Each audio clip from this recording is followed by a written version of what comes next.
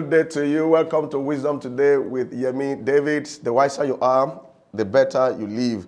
We must crave God's wisdom in our lives so we can live better lives. We've been talking about how to make wise decisions because foolishness will cost us. If we allow foolishness, wrong choices would always lead to calamity, tragedy, and very, very painful experiences. The choices we make today will schedule things in the future: joy, celebration, or pain and sorrow. So the seeds of today, they become the harvest of tomorrow. And we must be conscious of that. Tomorrow is just around the corner. I remember in the late 1990s when we were approaching the year 2000, it looked like the year 2000 is far-fetched, like it will never come. Ladies and gentlemen, 2000 has come and gone. Now we are in 2020 as at the time of this broadcast.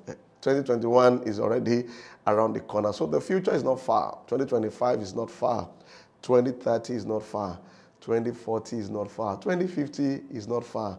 But the question is, when those years, when they arrive, how will you be? What kind of person will you be? What state?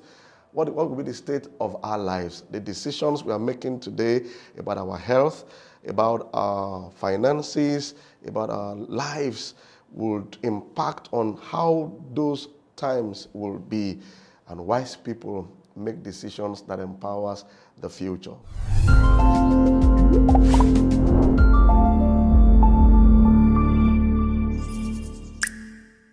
How to make wise decisions. Let me read something to you from Hebrews 12, verse 16. Please never mind, I have to always read God's word. God's word is God's wisdom bank.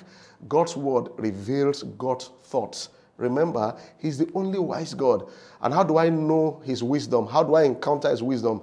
It's by reading the things he has said, especially when you allow the Holy Spirit to explain and interpret it and give you understanding. The Bible is not a religious book. As far as I'm concerned, it's a life manual. When God is the author of life.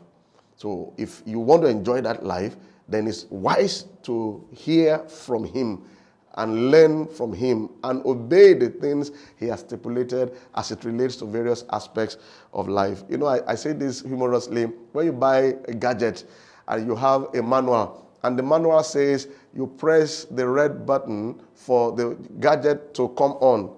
The manual says you press the red button. If you want the gadget to come on, you must humble yourself and press the red button. Don't say, I don't like the red button. I prefer the black button. And then you keep pressing a black button. The thing won't come on. And you can even damage the gadget. And many people live like that. You got to you didn't author life. You just came to life. It's wise to follow what the manual says on that, about that life, how to maximize that life, you know. So when the manual says, press the red button for 5 seconds, press it down for 5 seconds, and the manual and the gadget will come up. You humble yourself. You might not even like the red button. You might not even understand it in its entirety, but to enjoy the gadget, to maximize the gadget, you just press the button. So when I'm reading God's word, that's the way I see it. If the manual, the life manual, the Bible says this is what you do to experience peace in your marriage, I think it's wise for you to follow it. You did not author marriage. You did not create it. Why not follow what the manual is saying? Okay, so let's read Hebrews 12, verse 15. It says, looking carefully, lest anyone fall short of the grace of God, lest any root of bitterness springing up cause trouble, and by this many become defiled. Now look at this. It says, lest there be any fornicator or profane person like Esau, who for one morsel of food sold his birthright. For you know that afterward, when he wanted to inherit the blessing, he was rejected, for he found no place of repentance, though he sought it diligently with tears. The part I'm after is the story of Esau, verse 16. Lest there be any fornicator or profane person like Esau, who for one morsel of food sold his birthright, sold the future. For you know that afterward, when he wanted to even get the blessing back, he was rejected, for he found no place for repentance, though he sought it diligently with tears. Wow. Esau and Jacob. In making wise decisions, you learn from people. People don't learn from history, which is why history keeps repeating itself. That scripture, that portion of scripture is saying, don't be like Esau, who sold the future for present enjoyment. So when you're making a decision, are you behaving like Esau or you are behaving like Jacob?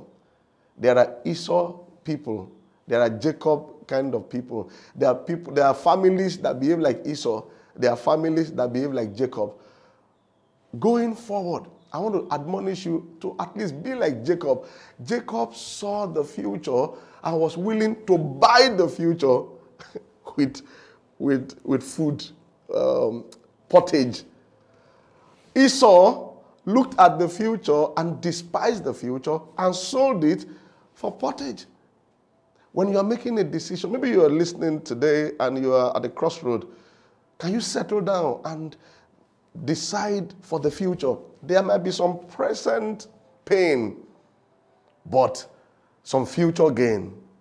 But Esau people want to have gain now and pain in the future. When you're evaluating how do you handle the money, how you handle your spouse, are you behaving like Esau or you are behaving like Jacob? Buy the future, don't sell the future. The wiser you are, the better you live. We'll continue tomorrow at this same time. God bless you. Bye.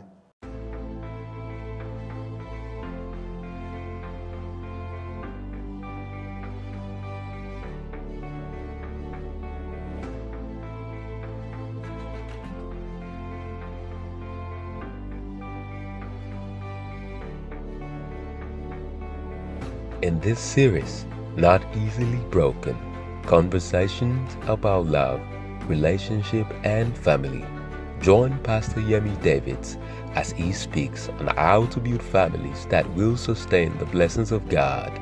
To get these messages, kindly visit www.shoptheglobalimpactng.org.